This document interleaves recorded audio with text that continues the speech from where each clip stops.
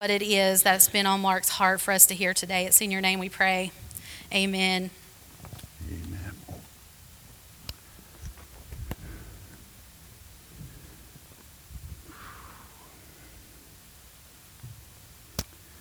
Well, it's finally got here.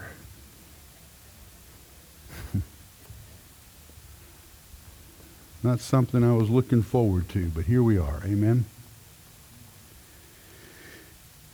I do want to just say, mention again how thankful I am for this opportunity to have been here with you.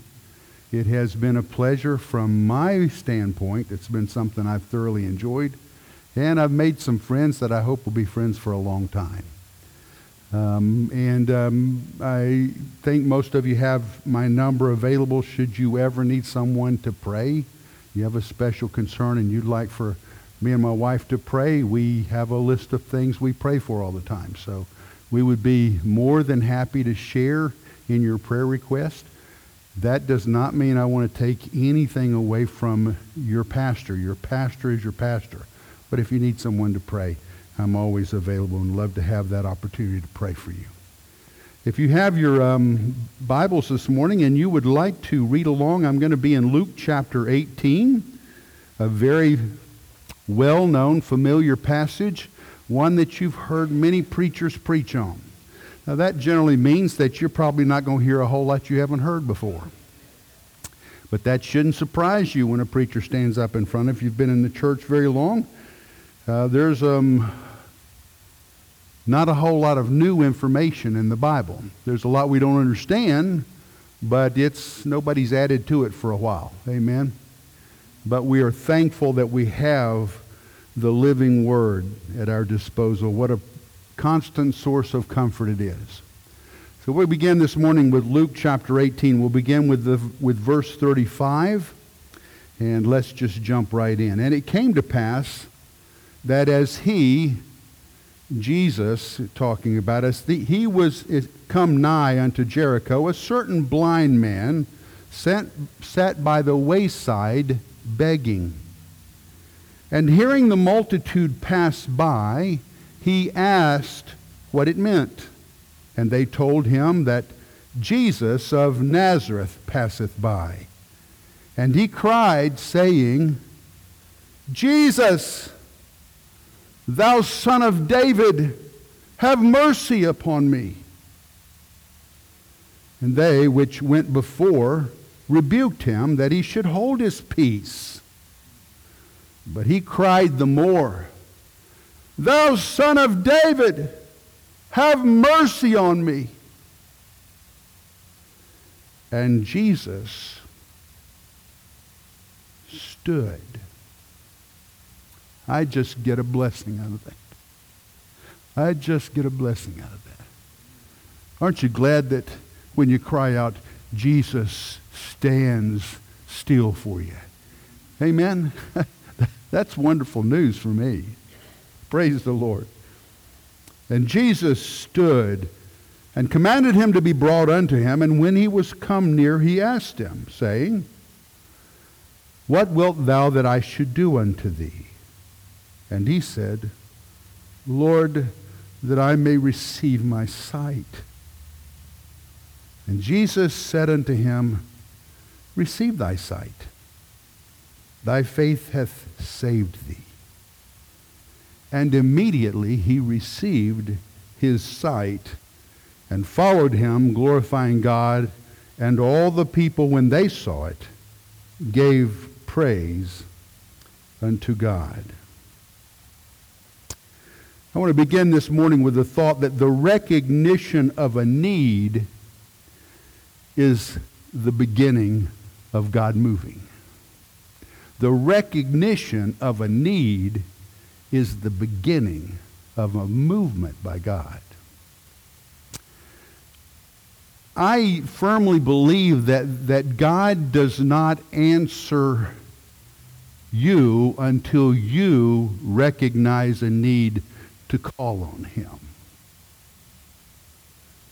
And you won't call on him unless you recognize that you need what he alone can offer.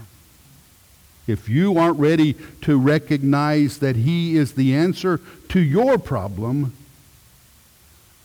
there's a chance He will pass right by you. Now, that's a scary thought. That's a scary thought.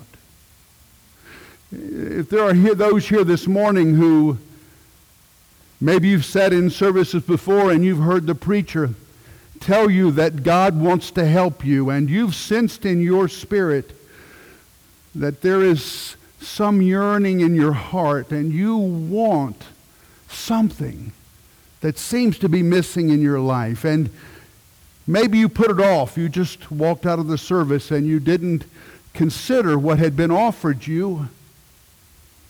But there was this continuation of a sense of longing in your spirit, a sense of not being complete, a sense of missing something that was elemental to what you should be. And there is a real sense in the human heart that there is more that I'm missing, and there must be more to life than what I've experienced so far. In our brokenness, that is the normative for a person, an individual who has not met Christ. There is a sense of yearning, of longing, of wanting something that's missing in our life.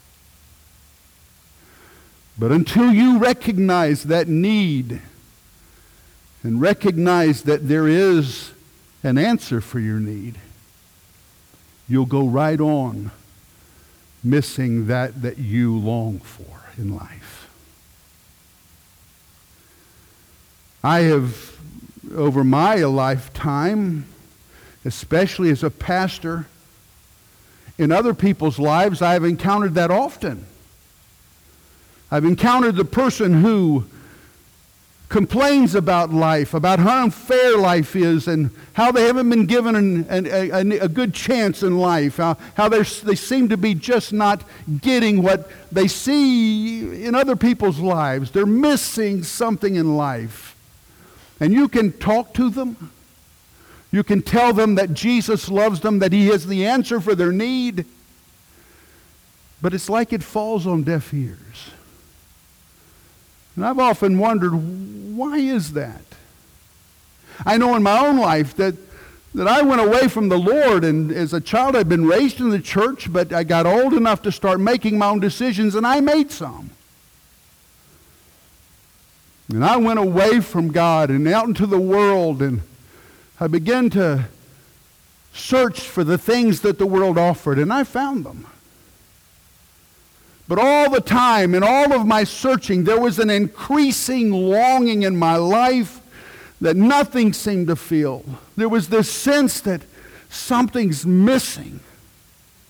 What's wrong with my life? Why do I feel this way? That would only be in the darkness of the night when things weren't going on and I was just left by myself. But there would be this sense, and deep down in my heart, that my life wasn't all I wanted it to be. That there was something missing, and I didn't want to believe that God had anything to do with it. I would repress that thought. I'd say, well, maybe I'm just not having enough fun.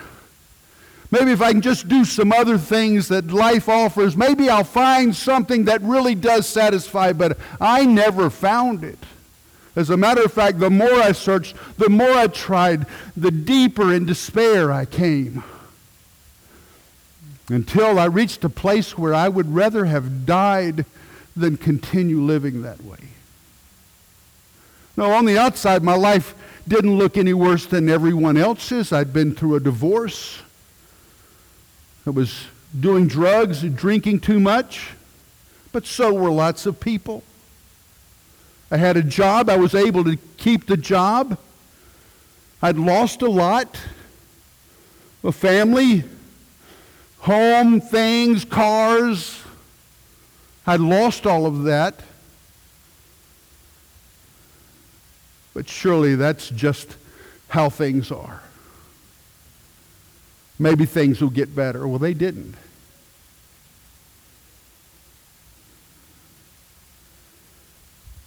I can't really tell you what changed in my life. But on that Sunday morning,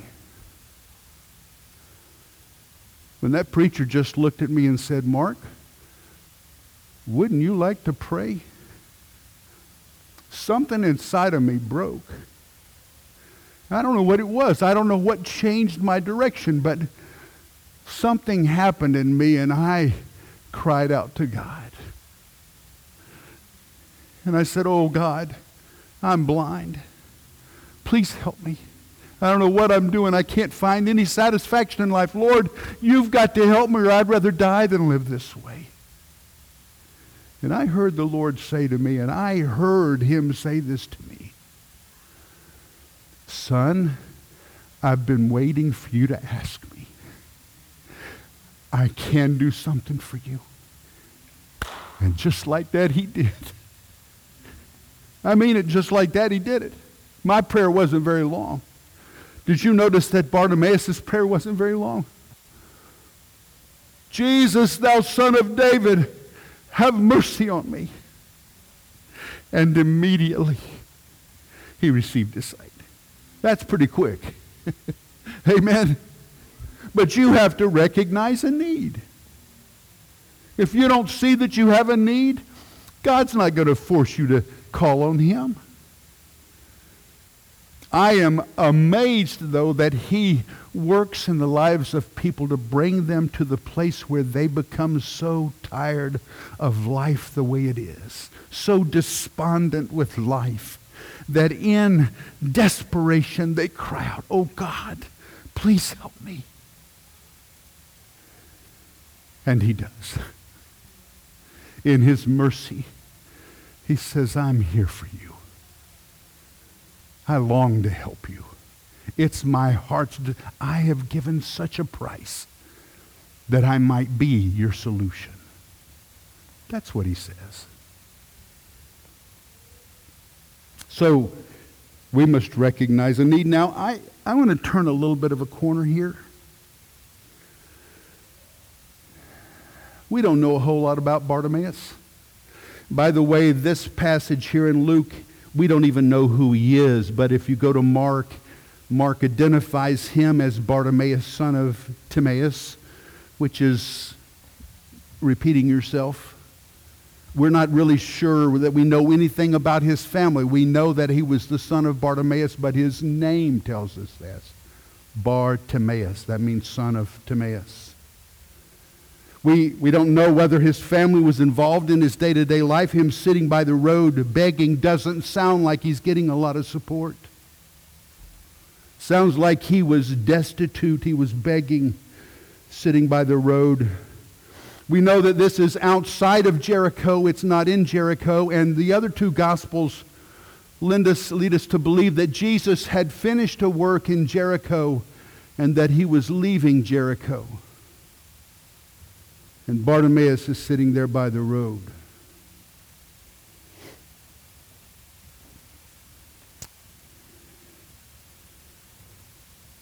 If you would, I want you to turn with me to Isaiah chapter 59. I want to read there in just a moment. Bartimaeus is aware of his condition. But today there are many who are spiritually blind and have no idea that they even have a problem. Most of us live in neighborhoods where some of our neighbors fall into this category. They're so blind that they don't even know what's going on in their own lives. Have you run into those people? How many of you had a conversation about Roe versus Wade? Boy, I have. If you were on Facebook, you might have seen mine. I made a simple statement about how the federal government had decided not to support abortion as a right. They were kicking it back to the states, and my goodness, did I get some feedback. Vitriol.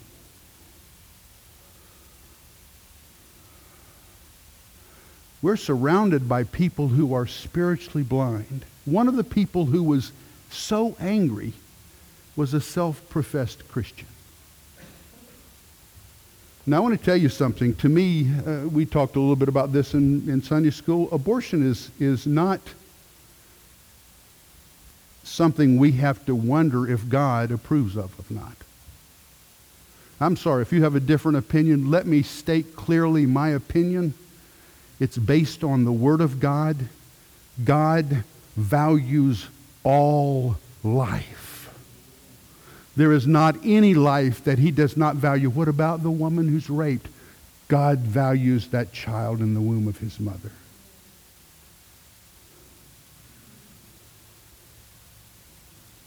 But you have people who have listened to the world's take on things.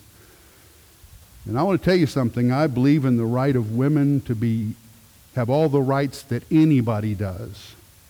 But a woman's rights to her body end when she says yes to sex. A man's rule over his own life ends when he has sex with someone. Because anything resulting from that, he is responsible for. She is responsible for. I could go a whole another sermon there. I wish we had time, but I don't. But we live in a country, in a society that is filled with people who are spiritually blind. You can talk about the Bible and they will just not be able to understand where you're coming from. They have no concept. The concept of right and wrong in many cases is turned right upside down. Now I would imagine most of you can remember times in our country when people would have been aghast, been shocked at where we are today. How did we get here? It's a gradual progression of the illness that is labeled sin. It will cause you to be blinded to what life's purpose is. I said we go to Isaiah 59. Listen to what Isaiah writes here, beginning with verse 1. Behold, the Lord's arm is not shortened, that it cannot save, neither his ear heavy, that it cannot hear. But your iniquities have separated between you and your God, and your sins have hid his face from you, that he will not hear. For your hands are defiled with blood, and your fingers with iniquity. Your lips have spoken lies. Your tongue hath muttered perverseness. None calleth for justice, nor any pleadeth for truth. They trust in vanity and speak lies. They conceive mischief and bring forth iniquity. Drop down to verse 7. Their feet run to evil, and they make haste to shed innocent blood. Their thoughts are thoughts of iniquity. Wasting and destruction are in their paths. The way of peace they know not. And there is no judgment in their goings. They have made them crooked paths. Whosoever goeth therein shall not know peace. Therefore is judgment far from us. Neither doth justice overtake us. We wait for light, but behold obscurity. For brightness, but we walk in darkness. We grope for the wall like the blind, and we grope as if we had no eyes. We stumble at noonday as in the night. We are in desolate places as dead men. We roar all like bears and mourn sore like doves. We look for justice, but there is none. For salvation, but it is far off from us. For our transgressions are multiplied before thee, and our sins testify against us. For our transgressions are with us, and as for our iniquities, we know them and transgressing and lying against the Lord and departing away from our God, speaking oppression and revolt, conceiving and uttering from the heart words of falsehood. And judgment is turned away backward, and justice standeth afar off.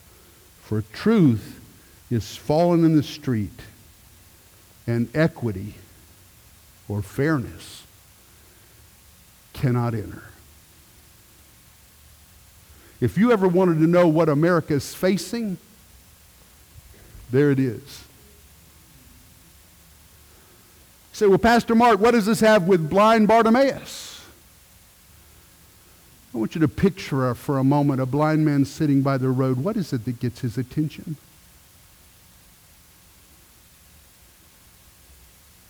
A multitude of Jesus followers that are so noisy that Bartimaeus goes, what is that? A multitude of Jesus followers is what got Bartimaeus' attention. Church, can I just urge you to make sure that you are a group of Jesus followers that are so rowdy as you follow Jesus that you get the world's attention? You can talk a good fight. You can argue a good argument. They won't hear that. But if you walk by rejoicing and praising the Lord and loving one another, they won't miss it. You doubt me? Jesus said that's exactly what will get their attention. By this shall they know you, that you love one another, and that you love the Lord your God with all your heart, mind, soul, and strength. There's an old saying, if your church is on fire for the Lord, there'll be a crowd that gathers around to watch it burn. There's a lot of truth in that, isn't there?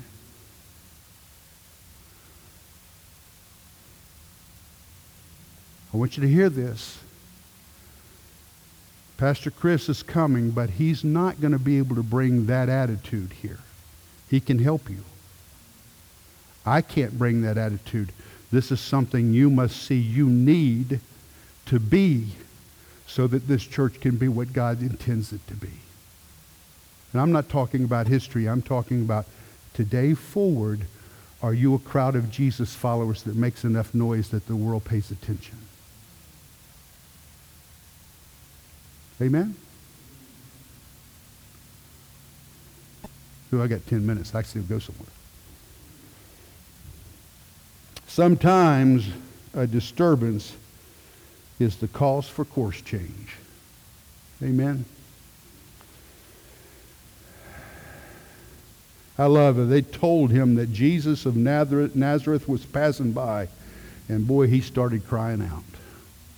I wonder how many in this neighborhood are waiting for somebody to make a noise.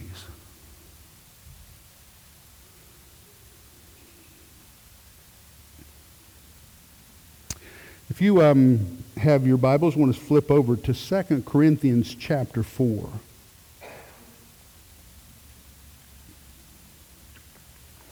There are two words that are used over and over in this passage, and I want you to pay close attention to them. Again, this is 2 Corinthians chapter 4. We're going to begin with the first verse, and I'm going to read these 11 verses, and I want you to pay attention to a word. I hope it jumps off the page at you. Therefore, seeing we have this ministry, as we have received mercy, we faint not, but have renounced the hidden things of dishonesty, not walking in craftiness, nor handling the word of God deceitfully, but by manifestation of the truth, commending ourselves to every man's conscience in the sight of God. Isn't that a great verse? Paul writes, he says, now what we've done, we've not come with a lot of fancy words and smart thinking. What we've come doing is we have been by manifestation of the truth, commending ourselves to every man's conscience in the sight of God. But if our gospel be hid, it is hid to them that are lost, in whom the God of this world, small g, hath blinded the minds of them which believe not, lest the light of the glorious gospel of Christ, who is the image of God, should shine unto them. Now there you see a verse that says that the God of this world, which is Satan, is busy. He's busy blinding people. The people of this world. That's the people who are your neighbors, your family. Some of you have people that you're close to. And you know in your heart of hearts, not judgmentally, but you know they're lost, they're blind. Are you praying for them?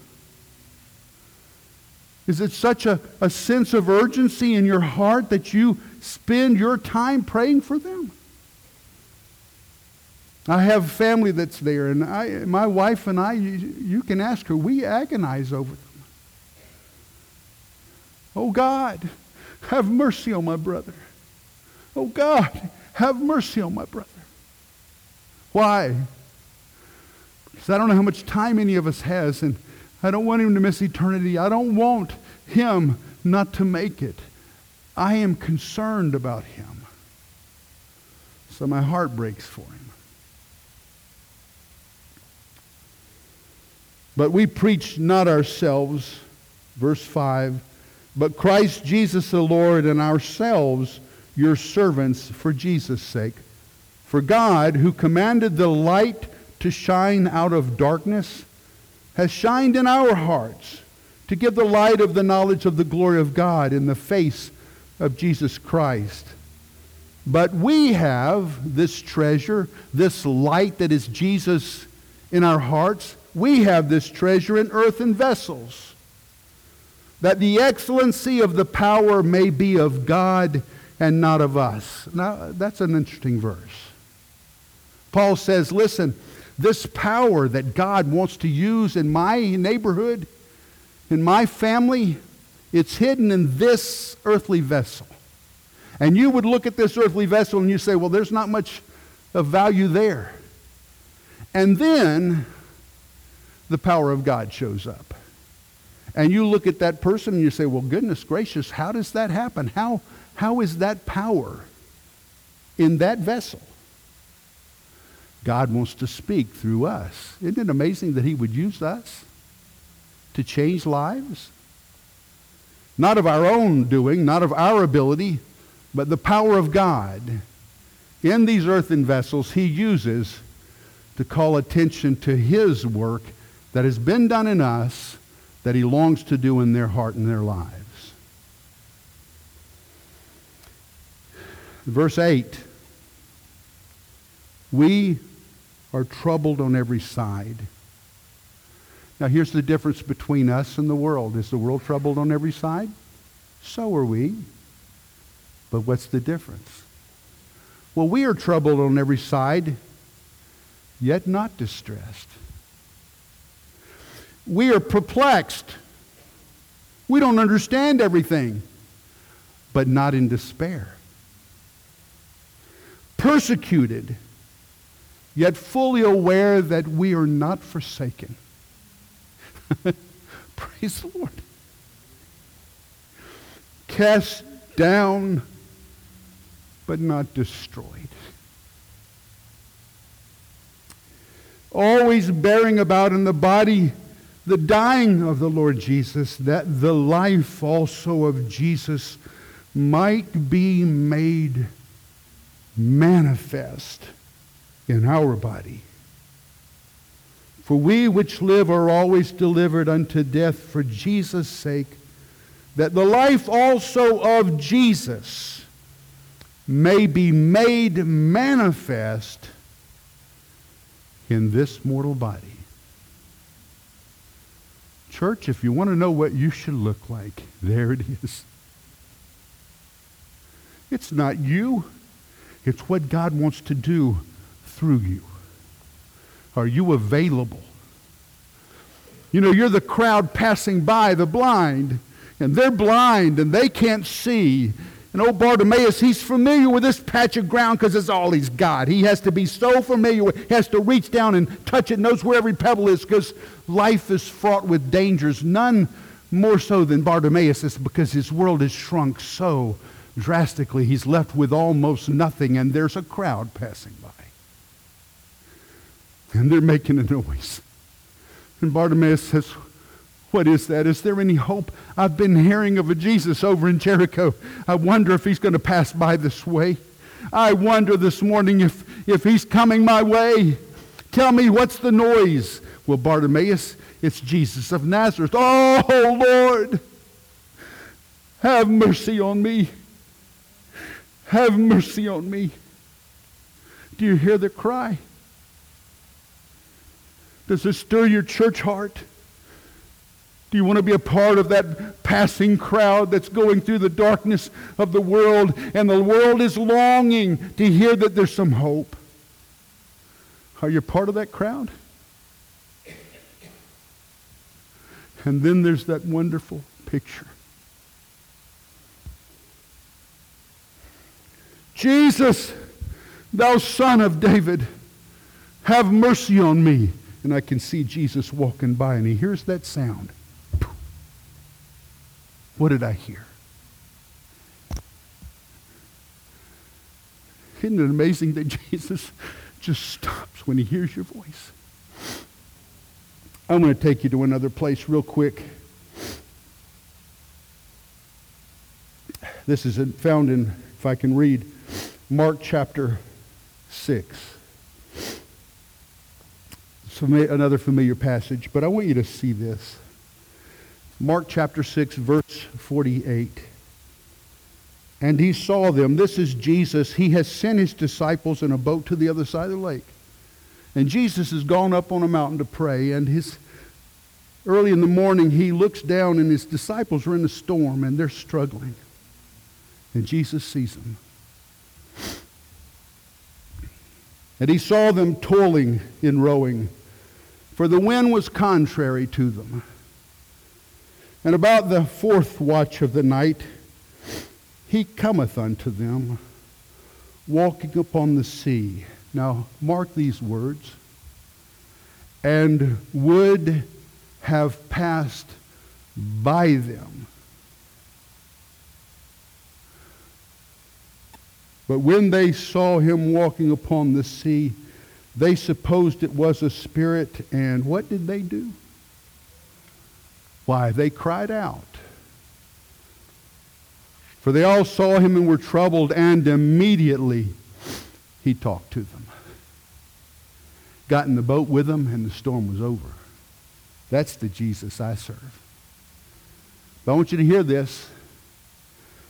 Every one of you this morning, Jesus is passing by, and the thing that stops him is the cry for help. Amen. Just a cry for help. Oh, Lord, help me. Help me, Lord. That cry of desperation stops him every time. I'm so glad he's faithful. He's always going to hear that cry, and he's going to stop, and he's going to have the answer for your need. Amen. I mean your real need, not the window dressing. I've been destitute a couple times in my life. No car. I was still in an apartment, but I was arrearing my rent. You ever been there? You didn't know what was going to happen. No, God, when I cried out, he didn't give me a pile of money. He eventually helped me out of that situation, but he gave me a whole new perspective on my problems. There's a deep, settled peace in my soul that he gave me that made all the difference in my life. I want you to hear this, church. You have an opportunity to be the church that passes the blind and makes a difference. They need your help. God says, you're the method by which I've chosen to reach them. Will you be faithful? Will you, use a term the Bible uses, will you stand in the gap between their need and my answer? That's my charge to you as a church. Would you be the church that helps the Lord reach your part of High Point, this neighborhood, wherever they're coming from? You've got people calling every week wanting help. What is it they're really needing? Food? Maybe. Clothing? Maybe. But God, as Father, supplies those things, so they're telling you there's a greater need. There's a greater need. Dorothy and I can tell you there's been times we didn't have much coming in, and we had more on paper going out than was coming in. We've never been lacking. Not once. God has taken care of us. Why? Because He's faithful with His promise. He said, if you'll seek for me with all your heart, I'll take care of your needs. He's faithful. This is an open door to reach people for Jesus. Are you making a lot of noise? Amen? I mean, you can hand a bag out the door and be done, but there may be more they need. I'm just saying, look for opportunities to make a noise. Amen? They're going to toss us right out when we go over to Sanibel's if we don't get up. Let's stand.